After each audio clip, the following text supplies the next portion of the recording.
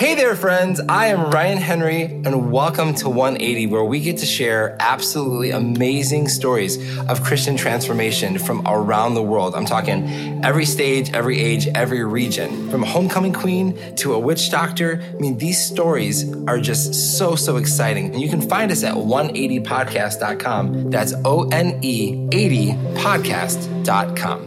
And please, would you just press that share your story button, and maybe you'll even be able to be a guest on the show.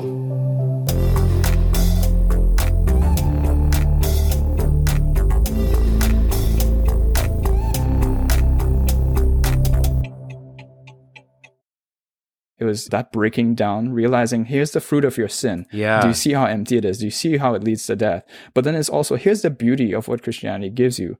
And you are actually seeking the very thing that you're rebelling against. Thaddeus Maharaj was a skeptic of skeptics who actually set out to disprove Christianity. But instead of driving him further away, Thad's pursuit ended with the opposite conclusion. Jesus is truth, the whole truth, and nothing but the truth. And Thad decided he was going to pursue this truth head on and all in. Today, Thad is a Christian apologist and creative. Hear his story today on 180. Hey friends, this is Ryan Henry, and man, I'm just so excited to be here with Thad Maharaj today, and he's definitely a force to be reckoned with in Toronto, and we're so glad to have him share his 180 with us. So Thad, welcome to the show. Thank you so much, Ryan. How are you doing today? I'm doing well. I'm glad to be able to have this opportunity to chat with you a little bit about my testimony, and love the work that you guys are doing at 180. I've been able to check out a couple of podcasts, and they've been really encouraging. Awesome, man. And now you get to be on one. Well, we like to actually start a show with a random question. If you could bring back any tradition that seems to have faded through time, which would you choose? Oh, any tradition. Any tradition. You know what? I'd bring back families eating together at dinner time.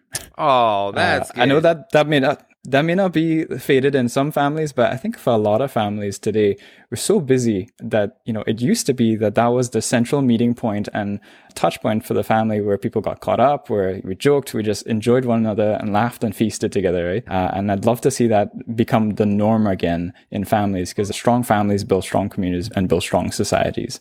So I think the family dinner meal together is probably high up on my list. There's probably something else that's more clever, but that's what I can think of right now. Hey, no, that's great. I love that. We are definitely firm believers in that in my household. So Thad, you've got an Indian name. You're from Toronto. So what's your heritage? Yeah, I'm a mixed bag of a lot of things. So my dad is East Indian. My dad's Trinidadian, but of East Indian descent. From his lineage, we can only trace back so far because they came as indentured laborers to the Caribbean. On my mom's side, she is from Hong Kong. She was born in Hong Kong and migrated when she was 9. And they bounced all over the world and eventually landed in Tobago, which is the sister island to Trinidad. So I'm a combination of East Indian, Trinidadian, and Chinese, but born and raised in Trinidad. So I'm always a confusing one. When people meet me in the grocery store, it's not uncommon that little Filipino grandmas will come to me and speak Tagalog because I look Filipino. Yeah. And I'm like, sorry, I don't talk Filipino, and then my accent comes out and betrays my Trinidadian roots, and then they're just all confused. Yes, that's hilarious. It's okay. It's good to be ultra unique. So I love to ask you about your faith heritage. Sure, yeah. So I grew up in a Christian home. My direct nuclear family was a Christian home. Mm-hmm. However, extended family on my dad's side was Hindu. So we grew up with an extended family in one household. Mm-hmm. So our grandparents lived together with us. We also would have aunts and uncles kind of over all the time. Yeah. It's just sort of the way things were then. And they were all Hindu. So I remember as a little boy helping my grandfather and grandmother lighting diyas for Diwali. And, the whole thing, we have pundits over, they do their prayers and the pujas. Yeah, they'd be making sacrifices to, idols, basically. Yeah. So that was sort of growing up is, nuclear family is Christian, loves Jesus. But then extended family, which was very close to us because we lived in the same household, was Hindu. So that, was an interesting dynamic to grow up within. Did you guys figure out a way just to kind of make it all happen?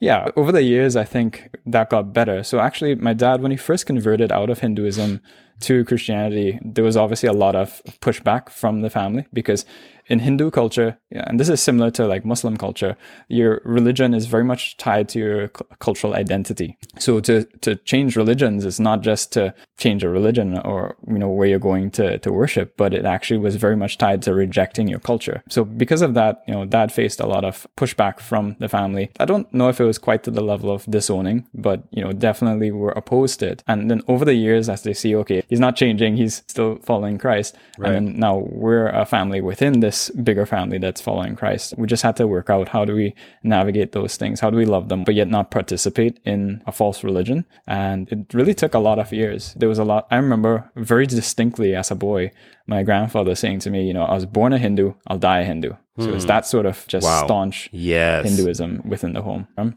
born and raised in Trinidad and Tobago. Right. It's the southernmost island in the Caribbean archipelago. So we're actually just 7 kilometers away from Venezuela. What was that like? It's interesting. So the Venezuela of today is not the Venezuela of back then, a prosperous land. Actually, you'd have Trinidadians going there to visit and to vacation and so on. They were really economically doing well. And then the socialism fell there and their economy started tanking. Today, now we've got a lot of Venezuelan refugees coming to Trinidad. Growing up next to Venezuela, initially in the beginning was great. We had a lot of interaction in terms of tourism between the two countries. But then as just the bad effects of socialist policies took their toll, like that changed quite rapidly. So can you give us a picture of what you would spend your time doing as a child growing up in Trinidad? Like, what would a typical day look like? Yeah, I was actually looking through some of my old childhood photos. Yeah. And I was like, man, I look like a World Vision donation kid. Because, so when I was born, we were living in a wood shack in what is now a very ghetto area of Trinidad and Tobago. Galvanized roof, wood shack, pretty meager in terms of our financial situation. But I don't remember feeling like we were poor when we were growing up. Everybody else around us is kind of in the same situation. So you never felt poor. Also, you didn't have Instagram to compare yourself with everybody else. Yeah. Growing up, pretty simple life. We didn't have a lot of extra frills and thrills. So my snacks were fruits. Is whatever was around. Is mangoes, is, pineapples and other things that we get on the island. Yeah. So I actually, even to this day, don't have a sweet tooth because of that. I always prefer to just have fruits. So growing up in Trinidad was a joyous time. Growing up, I was sort of the church kid. I was the goody two shoes, dad's such a good boy, doesn't do a whole lot of things wrong kind of thing. And that was what I grew up in because my parents were very involved in their local church. So growing up around parents who were very involved in church and helping serve in various capacities, I think was good for me as a kid. Yeah, very much grew up a church kid where all of my closest friends were from church. How would you say that your family really practiced their faith at home? So Dad always led us in devotions. I think pretty much every morning we would either read from a devotional book or it would be from the Bible.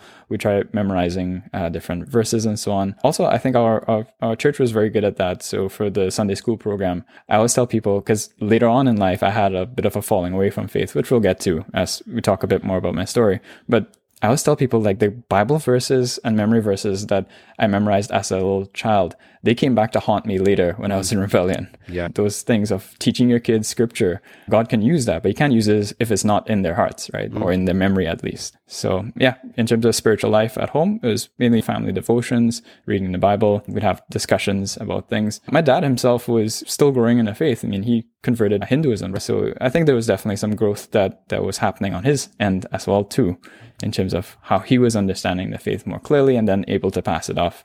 But I think he did the best that he could. Oh, man, that's such a blessing to have that faith walked out in the home. And just kind of to help our listeners kind of get an idea, what would you say there's a difference between the Christianity that you experienced in Trinidad, even if like compared to what you have now in Toronto? What are those cultures like? Like differences culturally? Yeah, like culturally, just even in the church. Christianity is interesting because to contrast Hinduism, Islam, where the culture is very much tied to the religion, Christianity tends to kind of morph and adapt to the cultures and the expressions in that culture. Not in a way that should change its core doctrines and theological convictions, but in the expressions of it. So for example, what our worship looks like, our worship services, right? So when I first moved out of Trinidad into North America for school and started going to church there, that struck me. I went to this conservative Baptist church and expect hearing songs which were familiar and hymns and whatnot.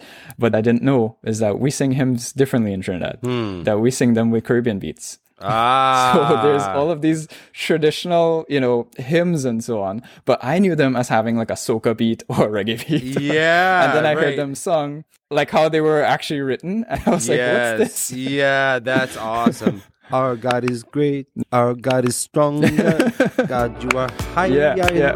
Okay. Yeah, I see. I'm picking up what you're laying down. Exactly. Okay. So, it morphs. It takes on some of the characteristics of the culture that it's in, which I think is a beautiful thing. I love going to different countries and hearing how they worship God, and they're bringing in their cultural heritage as well. Yeah. I mean, that's very biblical in terms of what we see in Revelation with every tribe, tongue, and nation, and all the wealth of the kingdoms coming into God's kingdom. So as you were growing up, would you say you were surrounded heavily with a lot of other Christians? Yeah, for sure. In terms of my formational years growing up, very much grew up around church. All of my closest church friends, even to today, I have some lifelong friends that I've made from my childhood that continue on to this. How is your perspective of God at that age? Just because someone's surrounded by a lot of Christians and going to church and stuff doesn't necessarily mean that they had this perspective or that perspective. What did you think of God at that age? I think reflecting on it, my faith was very much borrowed from my family and from my community around me. I don't think I had yet come to really own my faith in the sense of making it my own. It's all I knew. Right? Yeah. Because you grew up in that community. I mean, I knew that there were people outside the faith, obviously. Within our own household, we had Hindus. Right. But in terms of just how engaged, we were as a core family in the church, it was all I knew. And I don't think because of that, like there was never an opportunity for testing. There's never opportunity for questioning and for seeing, okay, is this really what I'm convicted of, or is this just what I've inherited? So Thad, how did life progress as you're growing up as a teenager through high school? Talk to us about that. Yep. So I went to public school, worldly things in high school. That started to challenge my faith a little bit, but still, for the most part, walking with the Lord and trying to be faithful, how I understood. Now, mind you, I'm still not sure if I was even saved at that point. I made a profession of faith, but I think profession of faith is different to possession of faith. Even though I said the right things, looking back on it and seeing, okay, what was the fruit of that? If there was genuine transformation of the heart and of the life and so on, I'm not sure. Looking at that time, there was also a real time of testing during those teenage years where my parents' marriage was starting to really be on the rocks. It actually ended up being quite a long drawn out thing.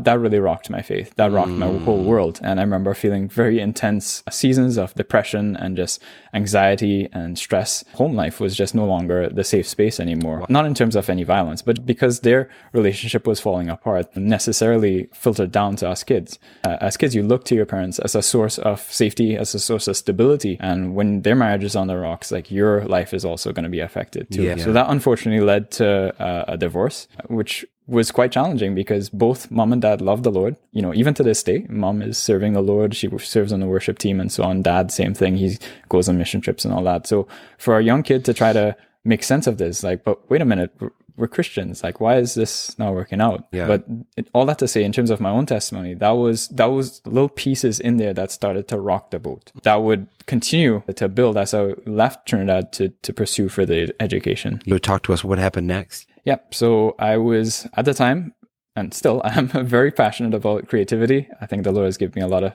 different gifts in terms of the arts and so on. Wanted to pursue that, didn't know exactly where.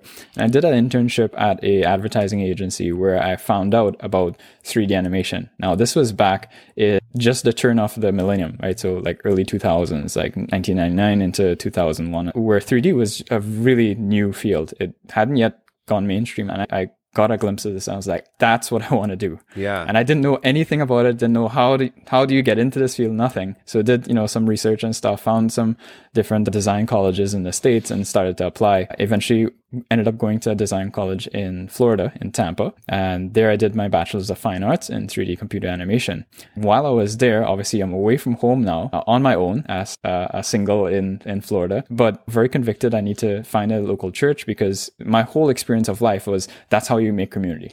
So I didn't know how to make community otherwise. Yeah. So this is where training up your kids in the church is really helpful because it's all I knew. So it's the default that I went to. Right. Luckily found Christian church, Baptist American church that had actually a Brazilian service in the evenings. And I went to the American church in the morning and it was a sea of white hairs. Nothing against like the retired community, but you know how Florida has a large retired community? So the church that I ended up in was literally all retirees almost. Oh my goodness. I was the only young person there, stood out like a sore thumb. Oh yeah. And you know, the pastor, bless his heart, he came to me and he was like, "Hey, I noticed you're new here." I was like, "Yeah." Yeah. And he was very kind to me, you know, but he actually suggested that I check out the Brazilian church, which met there in the evening because there was more young people. So I was like, okay, I'm not really Brazilian, but I'll go check it out anyways. I had nothing to do. I wasn't into the area. And I stepped into the Brazilian church, and I kid you not, Ryan, it was like stepping into Trinidad. It was a totally different language, but the culture was so much my own. Wow. I always joke around now with Brazilians. I'm like, y'all are just Trinis that speak Portuguese.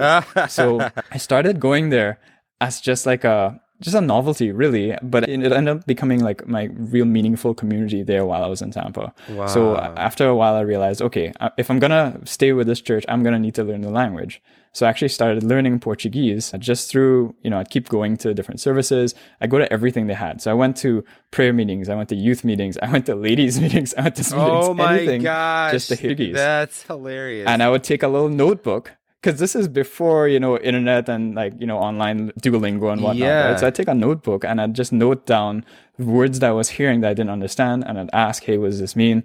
And like figure it out that way. So it took the greater part of a year to really learn it. The first few months, it was all noise. It just sounded like one long word to me. Yep. But after, I'd say about 4 to 5 months, you start picking out words individually. And that's where your learning takes off. So after a year, I was actually pretty fluent in Portuguese. So I actually speak Portuguese now. Oh my goodness. And that'll be relevant later on in my testimony. Yeah. Because I didn't know it then, but God was preparing me for what was coming. Yeah. But all that to say, in Florida, my faith still, for the most part, remained pretty steady.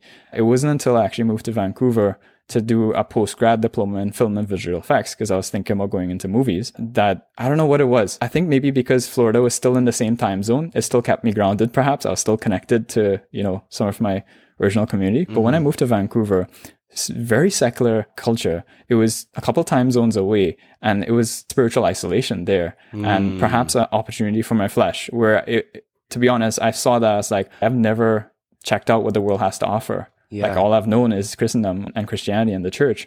And I just kind of went AWOL while I was in Vancouver. Yeah. Give us a picture of what you're talking about. Yeah. So Vancouver, was in school. We were doing a lot of intensive learning with a bunch of other guys. And the creative spheres tend to attract a lot of more liberal and even militant atheist people as well. At least it did, like within my circles. No. And that can really be challenging to your faith. Yes. And I think just being surrounded by that, a culture and a community, it gave me an opportunity to be like, okay, I need to explore this, because I was like, they're having fun. They're going to the bars. They're picking up girls. They're doing all these other things. Yeah. So I started going out and enjoying those things, because I had no accountability. I had no meaningful church community around me to hold me accountable. Yeah. And I think that year I practically lived as an atheist. And I remember actually having a distinct point in it, because I think as you dive more and more into sin has an effect on you as well, not just in terms of, how should I say it? Not just in terms of your morality, but even in terms of your openness to what you will entertain as truth.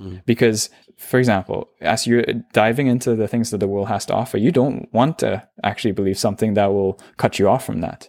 It becomes something that you see as a hindrance to spoil my fun, basically. So I feel like that was sort of the impulse behind that period of time where I was functionally atheist and actually trying to disprove Christianity. Because in my mind was like, if I'm going to live the way I'm going to live and do whatever I want, but there's a God, then I'm going to be held accountable. So I don't want there to be a God. So I actually started really looking into different arguments against the faith, against Christianity, against religion in general.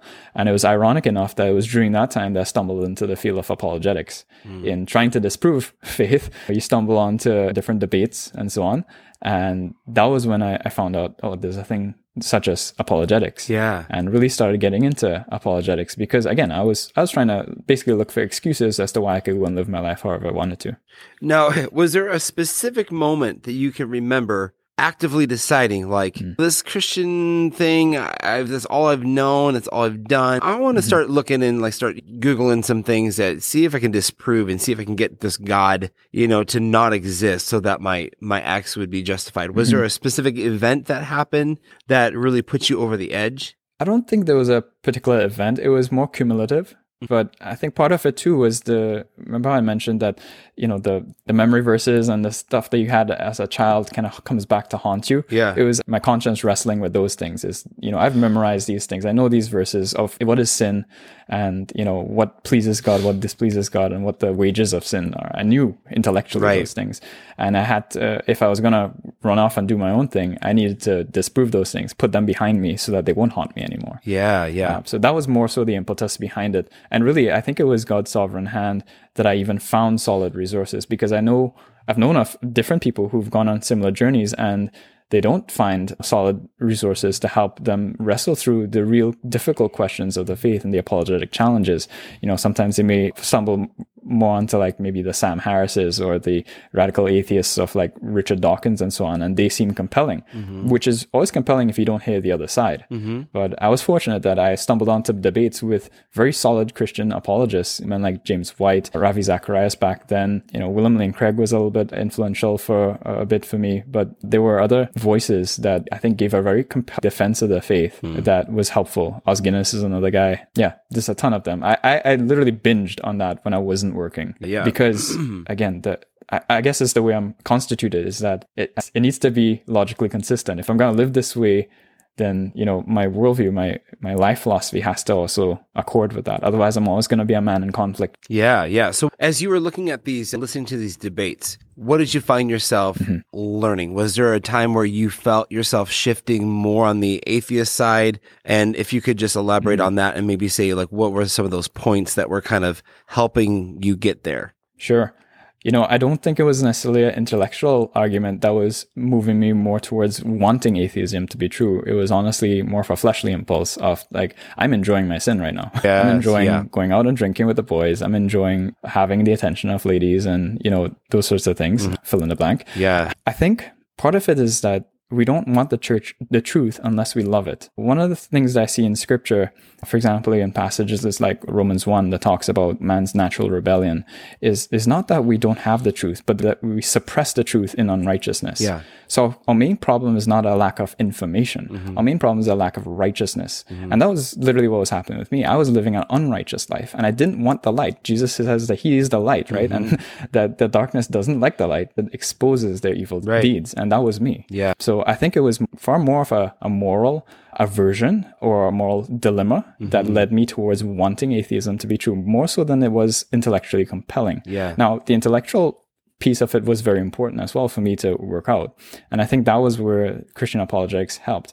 But I don't think it was, my heart really was broken in seeing the repercussions of my sin that I would even want to accept the intellectual arguments, which I realized were strong, if that made sense. Yeah. So God had to bring me to this point of just brokenness. That was my low point, so to speak. Yeah. Where this was at the end of that year intensive, where I just felt betrayed by some close friends. I had a female interest that also fell true. And a bunch of other things were happening too, even around the career path and so on. It just felt like my life was falling apart. And it was one of those crisis moments where it's like, well, what are you going to turn to? So that on top of the apologetic side of things, where I was starting to see that this is true. It was actually the thing that was compelling intellectually was not any particular one argument, but it was the impossibility of the contrary. That regardless, life in general, morality in general, beauty in general, all these things that we take for granted, they're impossible without assuming Christianity. That without the God, the triune God of the Bible specifically, there's no basis for objective morals. There's no basis even for beauty.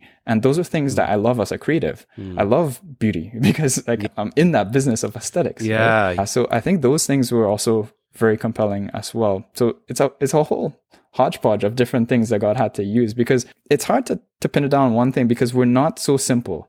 Like we're complex wholes. And when God grabs a hold of you and saves a man, he saves the whole of him. Not just his intellect, not just his affections, not just his actions, but all of him. Yeah. And I think that was what was going on then. It was that breaking down, realizing here's the fruit of your sin. Yeah. Do you see how empty it is? Do you see how it leads to death? But then it's also, here's the beauty of what Christianity gives you. And you are actually seeking the very thing that you're rebelling against. Wow, that's so powerful. Wow.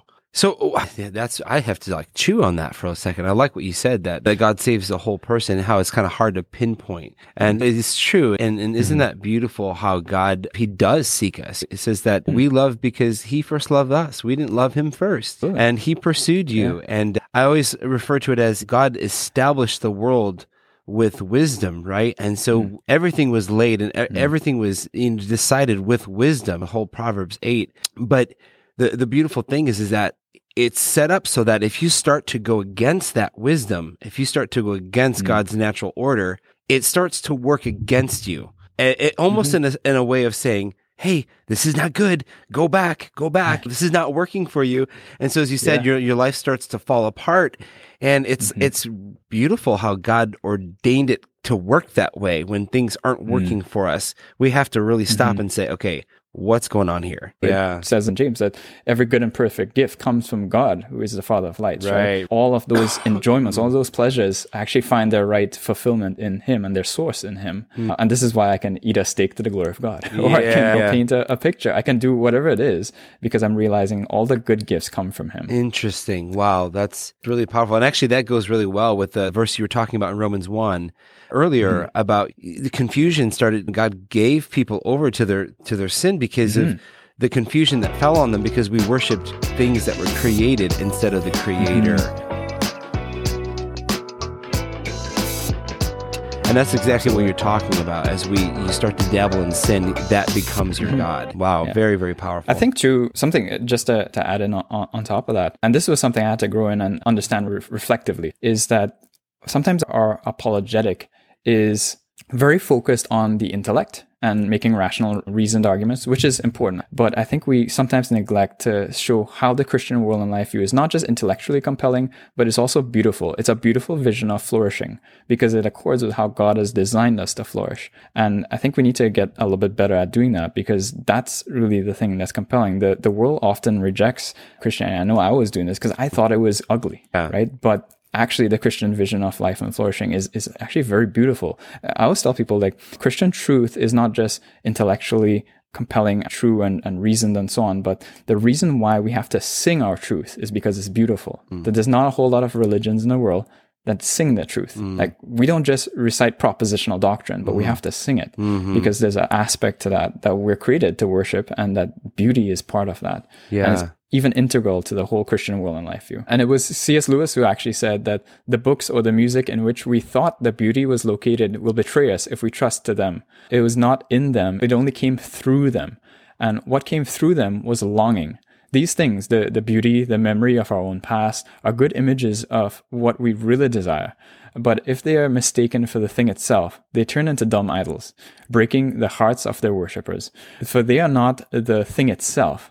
They're only the scent of a flower we have not found, the echo of a tune that we've not heard, news from a country we've never yet visited. That's very much expressive of how we should see things that we take our enjoyment in. So everybody, you can go and check our show notes if you want to read that for yourself, because man, that is some powerful stuff. So if you were just to really quick boil it down, concise, the compelling arguments that made you go, wait a second, maybe I should really consider this faith that I grew up with. Boil that down concisely. I think some of the most compelling intellectual arguments that I was wrestling with was the question of morality, that we all inherently know that there is good and evil, and we're all moral absolutists. Even the relativists and the postmodernists who denies absolute truth and absolute reality are actually moral absolutists, and you can prove that very simply by stealing their wallet. They will object and assume a moral absolute. Yeah. So just on its face, moral relativism, it falls flat, and I knew that. Like, I was learning that and growing into that, but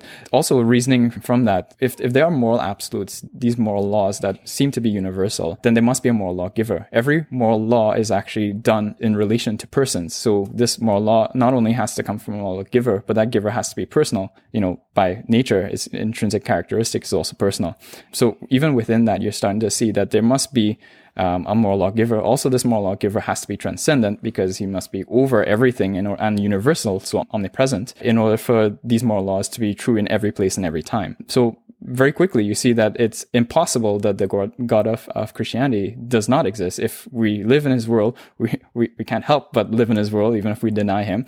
And we must live by these moral absolutes. And everyone lives that way, even the one who tries to deny it. And they'll be inconsistent at different times. I was inconsistent, as I would say, oh, well, that's good for you. That's, what's good for you is good for you. What's good for me is good for me. But I don't actually live that way. Even on sort of concept of absolute truth, some people say, oh, it's your truth. Speak your truth. No, we need to speak the truth. And nobody actually lives as a relativist in terms of truth either, especially when they go to the bank account. Right? No one is like, oh, well, I think I have like this much money, but the bank thinks I have that much money. No, like we believe in absolute truth, that there are absolute truth values and propositions that are objectively true, whether or not I accept them. The car coming down the street is going to hit me regardless of if I believe that or not. Right. Untangling the word gymnastics that sometimes we play as we're rebelling against the God who we know who is. Because I do believe now, looking back on my journey, is not that I didn't know that God existed. I just didn't want him to. And I think, scripturally speaking, there's no such thing as a true atheist, because scriptures say that we know that God exists, but we suppress that truth in unrighteousness. That we know also from creation, Psalm 19, that the heavens declare the glory of the Lord, right? Day to day, it pours forth speech, and there's no place where it doesn't get through. And even if we were to go further with that Romans 1 passage, it says that revelation to us is so clear that we are literally, the word in Greek is anapologetus, that we're without an apologetic, we're without excuse. So scripturally speaking, at least, there's no such thing as an atheist. There are people who suppress the truth in unrighteousness. Wow. And that was really what I was doing. And I've noticed that as I continue to do evangelism and apologetics with people. That's part of my role actually at the church that I work at. Yeah. And also just doing it on the streets. You see that as you dig deeper and deeper as to, okay, I've given you all these compelling reasons as to why Christianity must be of necessity true, but yet you keep jumping to different things or rejecting that. Why is that? And you start asking those moral questions of why do you have a moral aversion to this being true? Right. You start to get at the heart, which is actually that suppression and unrighteousness. And I think that's one of the things I hope that listeners pick up on this, is that your job as an apologist or as an evangelist or just a Christian in general trying to share your faith is not necessarily to offload a bunch of intellectual arguments. Those can be helpful, but that's not actually what converts people, and that's not their core problem. Scripture says that our core problem is unrighteousness.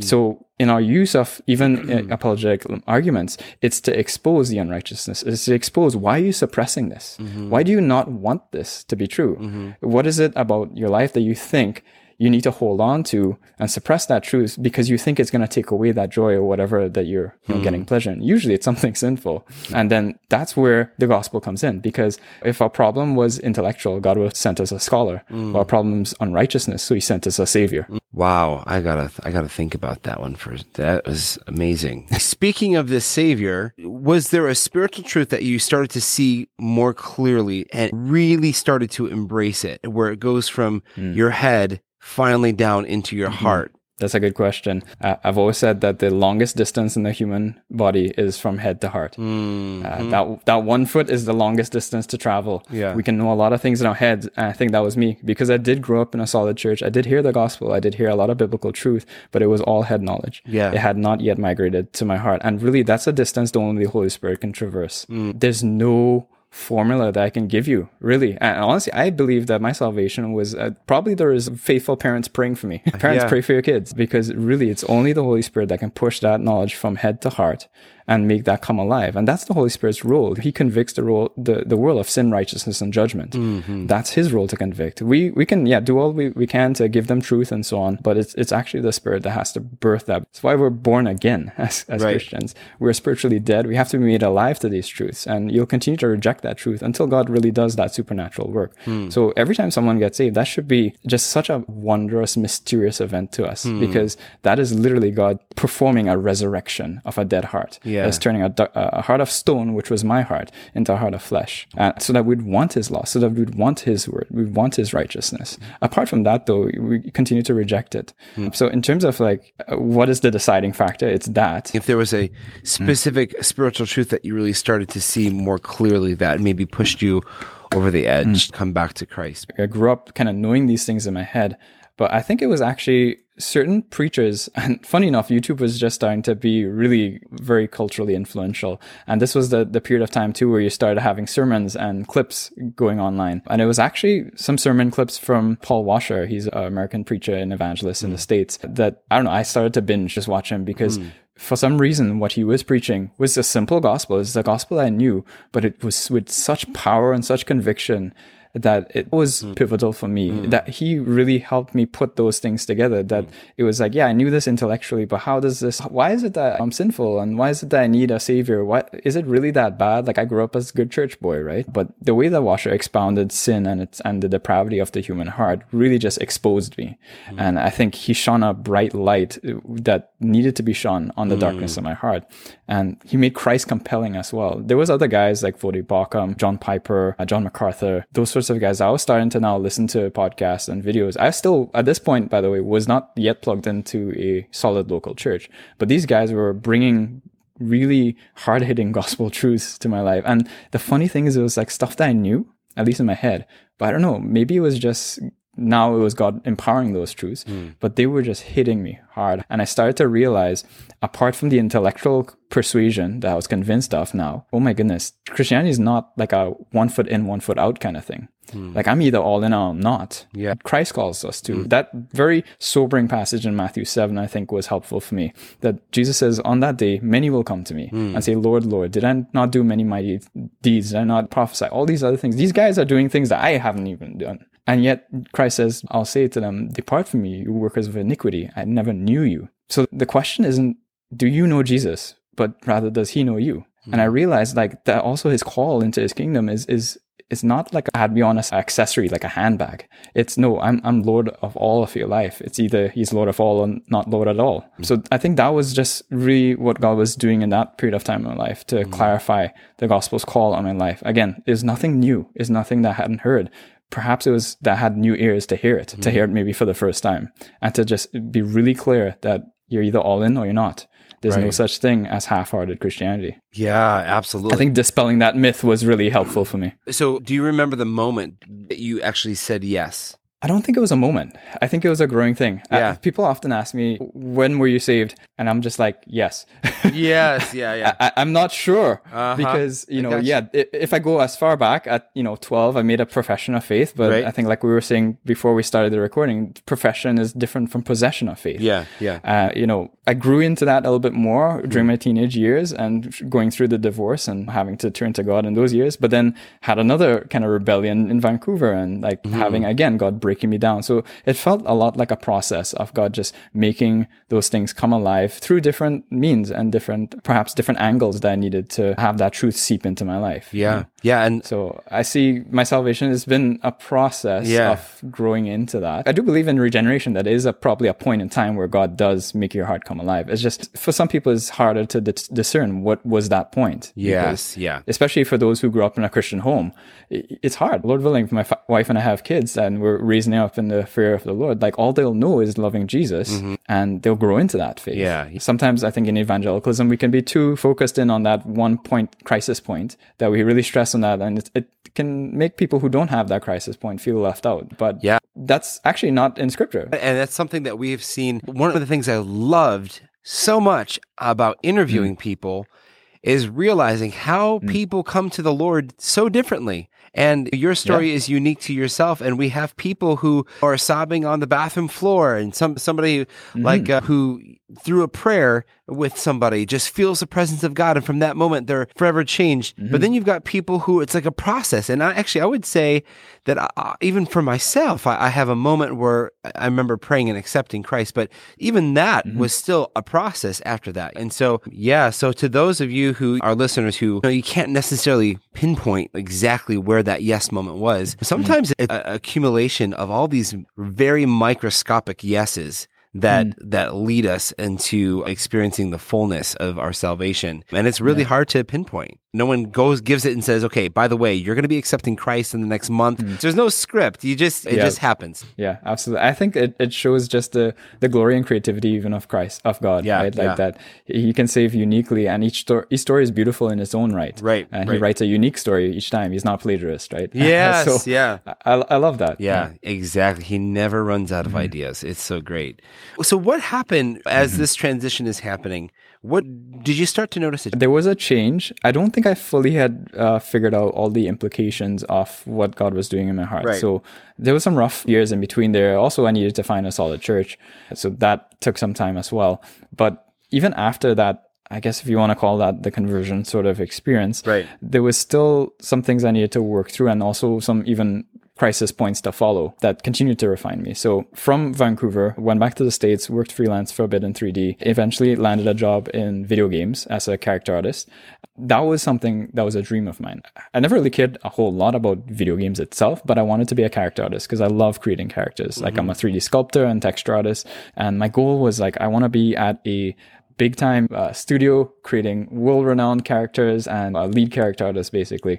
And I worked started off as a junior character artist at a studio in Manhattan that eventually led to other jobs. So actually I landed a job at Rockstar Games, which is a very well-known video game studio. They make titles such as Grand Theft Auto, Red Dead Redemption, and so on. So I started there, worked with Rockstar for about 3 or 4 years, I think. And within a very short space of time, I was actually working on lead characters for their games, many of which probably some of your audience know. So I was working on the main characters for those games. And it's interesting because that happened in kind of record time. I don't know of many other artists within my field, and it's not to boast of myself, that make that progression from junior artist to working as basically a senior or a lead in that short space of a time. I almost feel like it was God kind of testing me again. Because in my heart, what I was thinking was, if I could only achieve this, if I could only do this, then I'd be happy. And then I'll serve you, Lord. Like I was putting off like being all in because I was like, I have my goals for my life.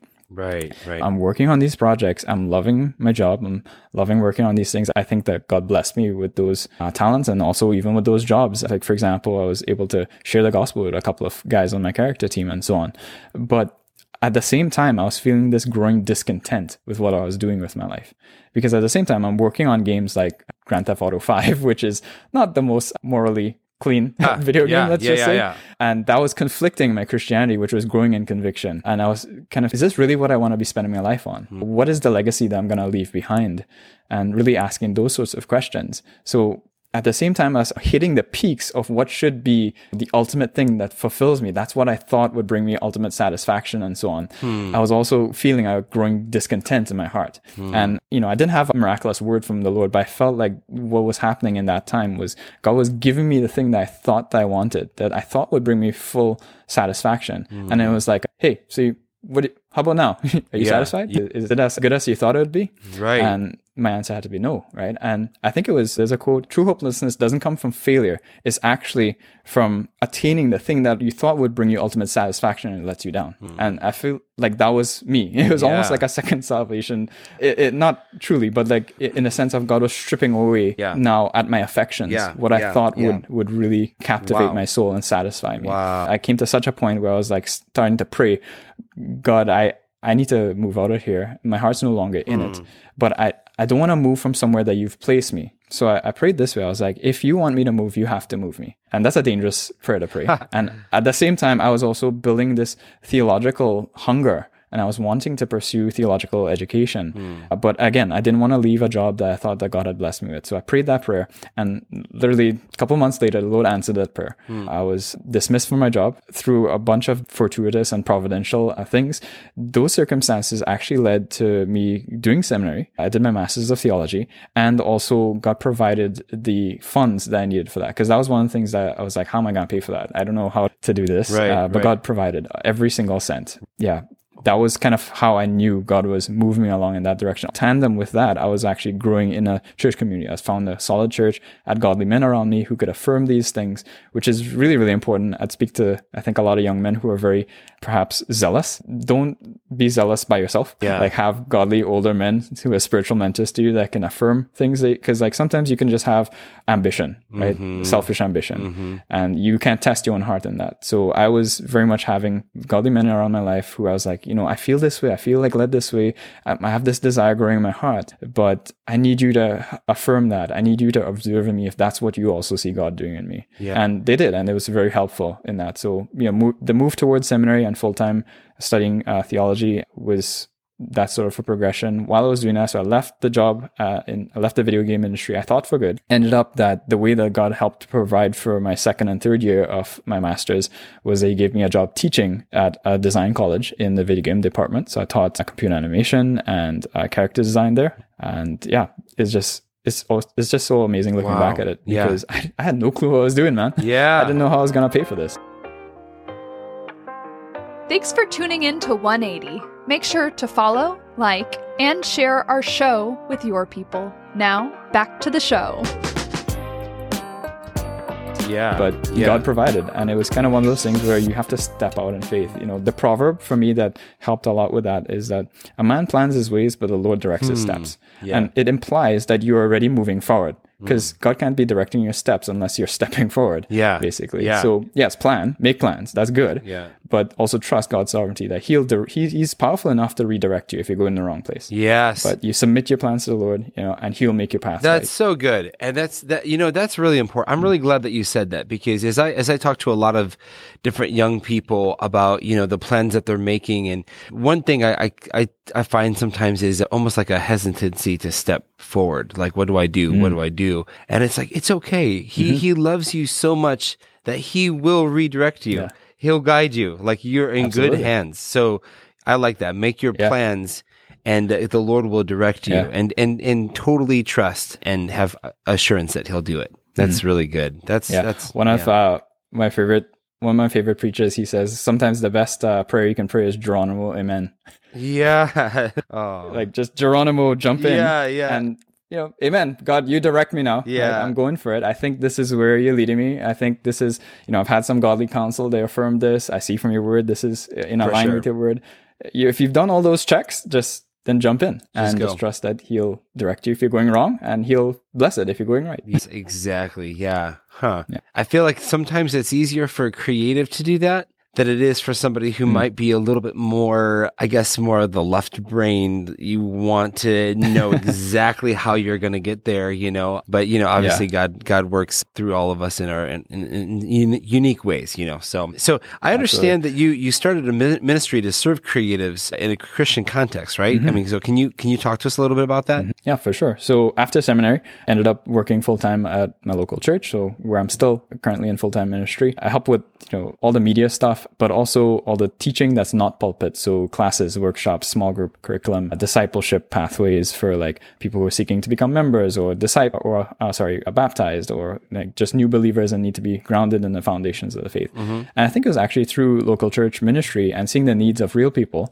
that you're interacting with. And also our church is blessed to have quite a few creative types as well, that I realized that there is this void there. And I don't think it was just unique to our congregation. I had experienced this as well in other churches that I'd been a part of, where there really wasn't a whole lot of ministry towards creatives, challenging them to think deeply theologically. And sometimes the ministry that was geared towards creatives would be, or ministries that aim at creatives would sometimes be theologically dubious, let's just say. And I felt like that was just a burden on my heart. I was like, man, we need to equip creatives as well to know God's word, love God's word, and like be theologically robust in their Christian life, but also still be creative. Because I think as you equip creatives that way, they can't help but for it to come out through their creativity. I think sometimes we perhaps focus on the wrong thing. We think about technique. We think about just focusing only on the creative side of things. But I found that in my own life, that you give a person deep, beautiful theology, coming back to that point that Christian truth is not just propositionally true, but it's beautiful. You can't help but create out of that. And that's really the part of the vision behind what I started, which was called Theotivity, is just theology and creativity smashed together, which is just a ministry that I started. It was my Geronimo Amen prayer, basically. Yeah. I didn't know if this was going to take off. I still don't know how God's going to do it, but I'm concerning myself with the depth, and I'll trust him for the breadth. And the vision behind it is I want to equip Christian creatives, particularly, with deep theology that's beautiful, that's presented beautifully as well. And just trust that, you know, God will use to inspire creative projects perhaps out of that. Wow. Because you create always out of your worldview, whatever your worldview is. So the more you sharpen your Christian worldview, the more that's just going to naturally be reflected in what you create. So that's a lot of the vision behind Theotivity and that ministry that I started. It started off just as a blog where I was republishing a lot of the same curriculum I was writing for classes and workshops at our church, and also other stuff that I was writing. And then that grew to eventually a podcast now, which I'm podcasting every week. Different, I do different interviews with other friends or other creatives or pastors and stuff. I do a lot of audio narration of articles that I've written already. And again, the vision behind it is just to theologically, primarily Christian creatives, but also even challenging them to think, okay, well, how does your Christian faith now impact all areas of your life? Not just your Sunday mornings, but your creative, like how you approach creativity, how you think even about beauty. Right. Like that was revolutionary for me, is understanding that there's a theology of beauty that actually comes from our understanding of the Trinity. And like that's where theology now has feet on the ground. Because I think until you kind of get there, it's some of these concepts, like the Trinity, for example, can seem like this very ethereal, abstract concept that I need to know, but I don't know how it really applies to my life. But you need to land that theological plane, so to speak. It needs to hit the ground and have impact on your daily life. So that's sort of the stuff that I'm interested in, is like teasing out, okay, we've got all of this history and lots of systematic theologies and all this thing, that great writings by, well-informed Christian writers. Right. Let's now start to apply those things to on the ground, and how does it impact Christians' lives day to day in terms of how we think about culture, about life, and particularly for me, about creativity. Yes. Wow. That's so exciting. Yeah. Could you say the name of your podcast again, so we want to make sure that we put it in our show notes? Sure. It's Theotivity. So literally just smash theology and creativity together. And that's the word. So Theotivity. Theotivity. And the podcast is called the same thing. Yeah. And the website, you have a website, theotivity.com, TheoTivity.com. Correct. That's right. Excellent. Okay. We'll make sure we put that in our show notes. That's cool. Yeah. That's great. I can't wait to check that out myself. And I love that idea. I have a heart for creatives myself, because it can be a very lonely world being a creative person. And, when you think about creativity, you're taking something that is like in the depths of within you, and even within the heart of God, as a Christian creative. Yeah. I feel like our goal is to kind of pull the heart of the Lord through what we do, and let it just, flow out through us. And it can be a very lonely world, when you're like, I see something, but I don't know exactly how to make it be. And so it's really great that you want to provide support, and I really appreciate that you want to provide, good theological support for that, because you're right. I mean, it's really, really important that what we create, appropriately represents the God that we have. That's awesome. What you said sparked just two ideas, if you don't mind me sharing. Sure, yeah. One of the things that I thought in terms of why you started a ministry that's particularly geared towards Christian creators is kind of niche, really. Yeah. is I think it's actually strategic. If you think about it, and we all kind of recognize this in the West, that our culture is in decline in terms of Christianity. Christianity is more and more becoming just thought of antagonistically, and culture is radically opposed to a lot of Christian views and so on.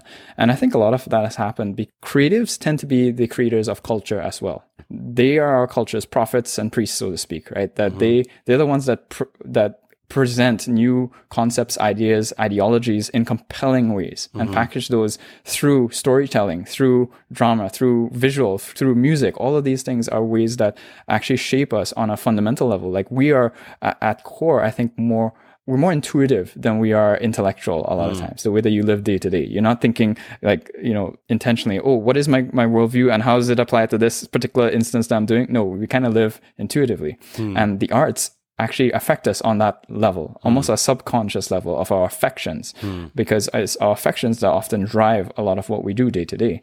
And creatives are, I think, uniquely gifted at speaking to that element of people, and by extension, shaping culture in that way. So by having ministries that are geared towards theologically equipping creatives, it can be a very strategic thing in terms of when you think about the advance of God's kingdom here in this world.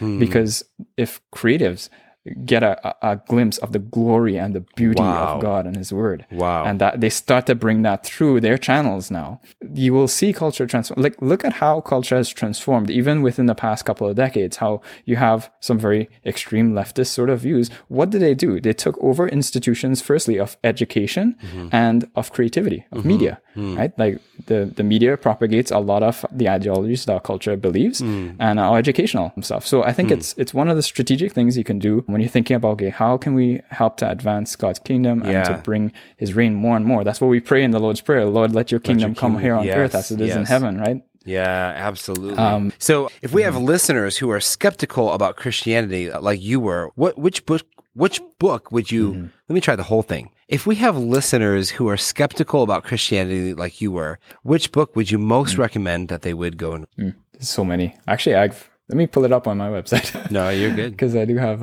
resources. Yes, please do. Okay. All right. So I think one book that's really, really helpful is actually a book called What's Your Worldview? An Interactive Approach to Life's Big Questions. It's by James N. Anderson. And the reason why I recommend that book, have you ever read Choose Your Own Adventure books as a child? No, that I have. It's apologetics. Wow. So Choose Your Own Adventure books basically were a story where it would come to a T-junction almost, and it would say, if you choose to go left on this path, you turn to page so-and-so. If you choose to turn right, turn to page... Yes. Okay, so this is an apologetics book that is written like that. It's like a choose your own adventure book, but it's not choosing your own adventure. It's discover your own worldview. So it's really very clever, this book. So it takes you through. It first starts off by asking you some very foundational questions to establish, okay, what's the broad categories you fall into? And then you hit these T-junctions where it says, if you believe this about reality, turn to this page. If you believe this about the reality, turn to that page. And it's really neat because it's a way of teaching people what is a worldview and what is my worldview and why do I believe these things. But then eventually it leads to a point of if it's some other worldview, let's say you end up in Islam or in New Age or whatever it is, it'll have a apologetic there as well that helps that person think through critically, okay, is this worldview consistent? Is this worldview compelling? And then they can go back through and retrace different steps and choose different pathways. So I think that's a really unique apologetic tool that I highly recommend to a lot of folks, especially because a lot of people have never even considered a worldview or thought intentionally about what are the presuppositions that I bring to the table. That's a great book. That's an introductory book to that. The other one that I tend to recommend is one called Can I Really Trust? And it's by Barry Cooper. And I like that one because it's a short book.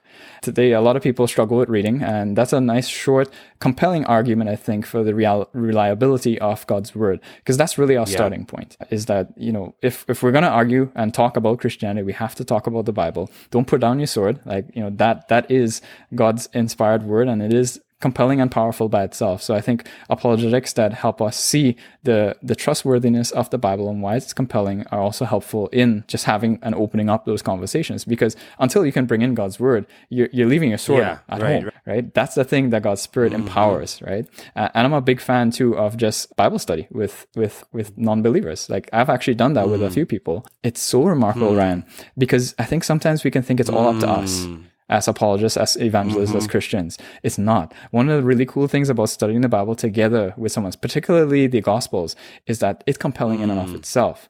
That as they start to see from the pages of Scripture themselves, the person and the work of Jesus Christ, he is compelling. Christ is compelling. So bring them as in close proximity as you can to Christ himself, and trust that God's Spirit will empower his word to convict them. And I've seen that happen even before my own eyes. So I think that's probably the best tool is the Bible itself. Amen. That's awesome. And folks, for Thad's full list of recommended apologetic books, go ahead and, again, check out our show notes, and we'll make sure we put them. Thad, I have one last question for you. If you could go back in time to the Thad at Vancouver, what would you say to him knowing what you know now? Aside from slapping him upside the head. Because he was... That's an option. That was a fool. Oh, man, what do I say to him? I'd say... You don't know what you're rejecting right now. You're giving up steak for truffles. You're giving up as Lewis would say, a voyage at sea for playing with mud. And that was something that God brought me to. I didn't know what I had till I lost it, so to speak. Right? That the very things that I was pursuing, the pleasures and the fulfillment that I was looking for in life, was actually found in the thing that I was rebelling against and trying to disprove. And at the same time, too, I was actually borrowing from the Christian worldview to do that. In effect, it was like if I was sitting on God's lap to slap his face. And, I think I would try to challenge him that way and be like, you think you're going for enjoyment and fulfillment and satisfaction in life, but those things are not found apart from. And I try to compel him. But like I said, my heart was set because my heart was unrighteous. I was set in my sin and enjoying it. And really, it would be a work of the Spirit to change that. So I don't know, actually, if today Thad went back to past Thad, maybe he would have been just as ineffective, because it's not any of us that makes that deciding difference. It's the Holy Spirit. So perhaps the best thing today Thad could have done for past Thad is pray for him. Yeah. And slap him across the head, right? And slap him across the head. Wow, thank you. It's so good, Thad. It's been amazing having you on the show. I just want to thank you for your time and for everything that you shared. I feel challenged and encouraged and just inspired. Thank you guys so much. It's been a privilege, an honor, and a real pleasure to meet, you and Margaret. And I'm thankful for ministries like this, that y'all are just, these are opportunities to take the gospel far and wide. And what a time that we live in, right? Where we have technology like this, that Paul could never imagine this, right? Like we're literally, I'm talking right now, and it could be millions of people listening in and hearing how God's transformed a life through faith in Christ alone. Yeah, and that's amazing. That's beautiful. It's a beautiful time to live in. Yeah. Well, and thank you guys for what you're doing. I pray a lot of blessings on your ministry. Oh, thank you. You as well. This is Kate with the send-off. Today we're featuring our 180 poet, Blind Tony. Thanks for sharing, Blind Tony. I know the plans that I have for you. Plans not to harm, but to prosper you. Behold, I am making all things new. Return to me, and I'll return to you. What an awesome promise from my Lord, that I, even I, could be restored. Sins forgiven, past ignored, blessings in and on me poured. God, I'm so glad that you're not like men. You're more patient with me than my most patient friend. 'Cause I've returned to you again and again. And again I've returned to my sin. Not just in some mistaken, erring way, but blatantly defiant. Day after day. Forgive me, God. Please forgive me now. 'Cause I do want to serve you. Please show me how. 'Cause I read your word. I fast. I pray. And I still fall short every single day. That's why I thank you for your mercy and your grace, and for your open arms and your smiling face, and for letting me know that even though I fail, victory's mine and I will prevail. And I thank you, Father, for telling me every day the battle's not yours. But I still need help staying out of those revolving doors. 'Cause even though I'm out of Egypt, Egypt's still in me. And even though there are no bars or walls, I know I'm still not free. Father, give me more of your Holy Spirit. I love your voice, and I long to hear it. And one thing, Father, grant me, please, an open heart on bended knees. 180 is a production of One Way Ministries.